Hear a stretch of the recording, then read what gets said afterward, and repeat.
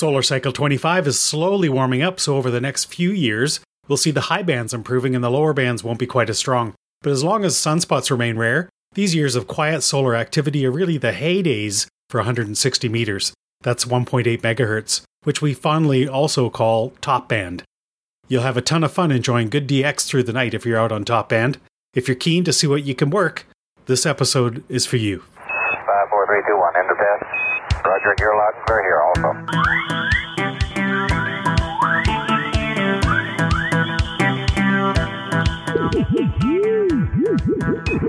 4, 3, 2, 1. You're listening to Zone 000.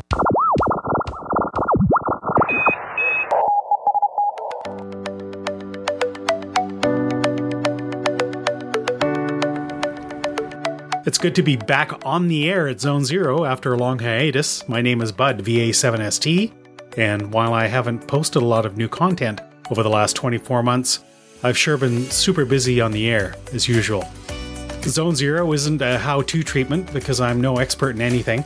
Rather, it's more of a radio operator's diary, specifically a contester's diary. I want to share with you the kinds of experiences and the information that I would have found really valuable and enjoyable back when I was starting out as a young contester. And I know that even well-seasoned old dogs like me pick up the odd tip here and there, so this is for new and experienced radio contesters. There's a lot to talk about, but let's start with the most important stuff, the upcoming contest calendar. One of the big 160-meter contests of the year is coming up in late January, at the end of this week in fact. And in the Northern Hemisphere, that means nights are still long, with many hours of darkness to really give top band a good workout. The CQ 160-meter contest starts at 2200 UTC on January 29th, and it runs through to 2200 UTC on January 31st, 2021. So let's look at the contest specs. The objective is to work as many US states and Canadian provinces and DXCC and worked all Europe countries as you can. Single operators are limited to 30 hours during the 48-hour contest, and when you take your off times, they have to be at least 30 minutes in duration.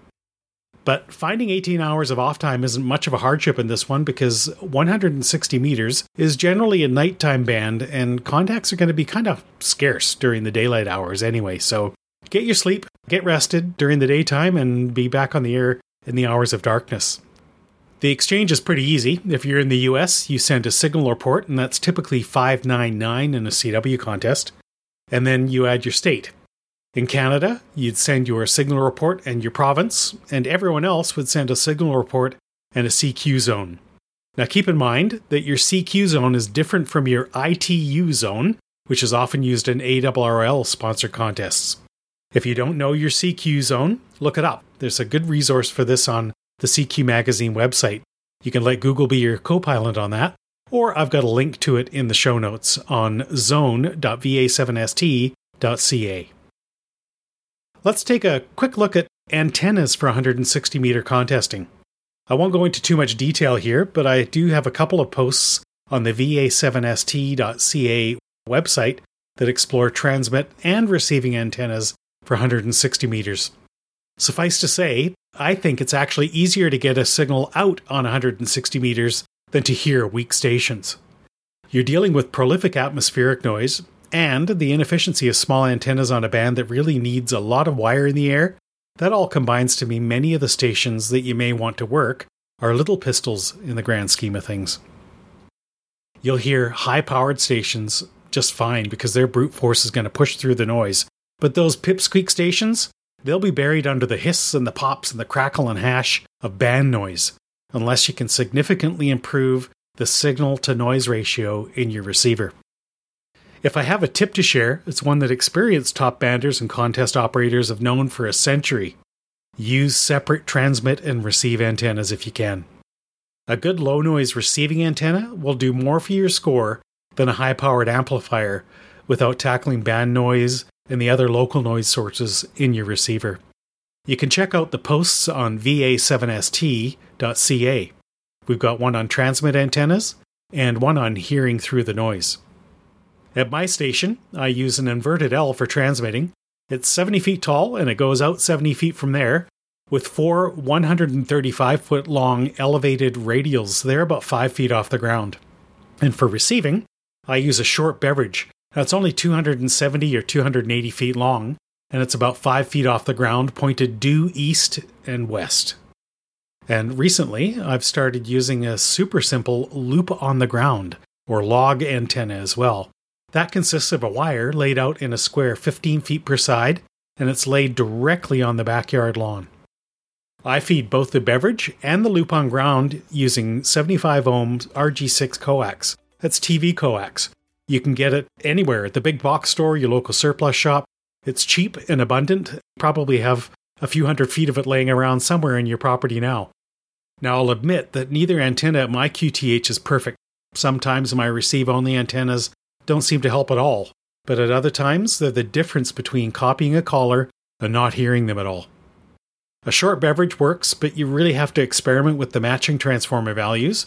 In my case, I had to change the windings out on the secondary side of the transformer just to match the impedance of the wire, the beverage wire itself. If you have an antenna analyzer or a nano VNA, which is what I use these days, use it to determine the antenna's impedance, and then you can really configure that matching transformer to suit the antenna impedance specific to your installation. For the beverage antenna, you can measure the impedance between the beverage wire and your grounding rod or your ground point. And for the loop on the ground, you just attach the analyzer or the VNA to the loop's feed terminals, those two terminals at the end of the wires. Knowing what the impedance figure is, you can determine how many turns to wind on your matching transformer. For a really great tutorial, check out VE6WZ's excellent and really helpful video tutorial on using an analyzer to sweep your beverage wire. Again, there's a link to that in the show notes at zone.va7st.ca. It's hard to know ahead of time what conditions will be like for this year's running of the CQ160. Right now, low-band conditions haven't been stellar from this part of the world, but there have been some bright notes. I do hear 160-meter FT8 stations from Japan here in North America's west coast in the pre-dawn hours, so that's a good sign.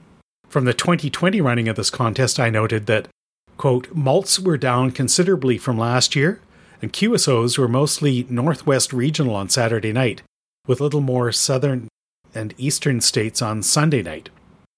I can't say the band was unusually noisy, but some signals were pretty weak in there, and fading was pronounced at times. While among the predictors that we often turn to are space weather and geomagnetic indicators. As this is being recorded, we're in the midst of a fairly disruptive auroral event.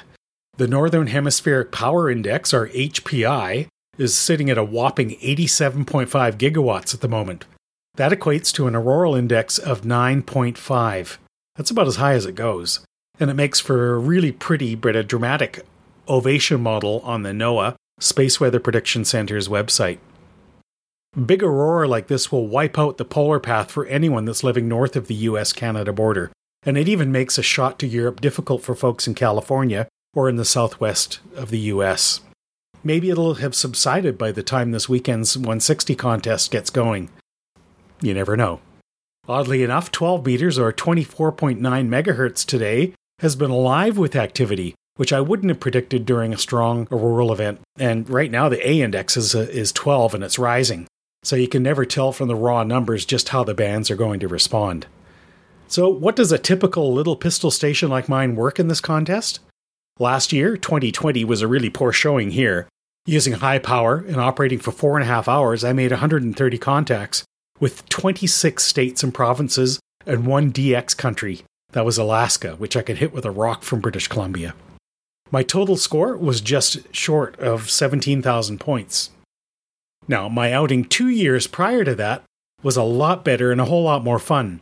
Back in 2018, I operated high power for 11 hours, and I ended up with 348 contacts in 50 states and provinces, and I had one additional country than I did last year, for a total of 2. Neither of those was Alaska or Hawaii. I ended up with just over 82,000 points in 2018. So, as you can see, every year is different, and you just won't know which way it's going to go, good or bad, until you try it. The big basket of easiest multipliers for this contest are US states and Canadian provinces, so if you're in North America, you should have a great time in this contest with even a modest antenna and 100 watts. Those in Europe, on the other hand, will be looking for DXCC and Worked-All Europe entities, as crossing the Atlantic or using the polar path will be much more difficult on 160 meters than if this were a high-band contest. The important thing for CQ 160 meter CW is to get on the air and give it a try. Don't be daunted by stations with a lot more power or huge antenna systems. They need you, and they want to hear you. So throw out a CQ or respond to one and see what happens. Things are really heating up on the contest calendar. From now to the end of February, there are a ton of fun events, and some of them are the biggest contests of the season. Next time, we'll dive into a couple of the more notable items on the calendar in early February. That'll include the all-new European Union DX contest. I can hardly wait. That's it for this episode of Zone Zero. Let's go get 'em. I'll see you out there.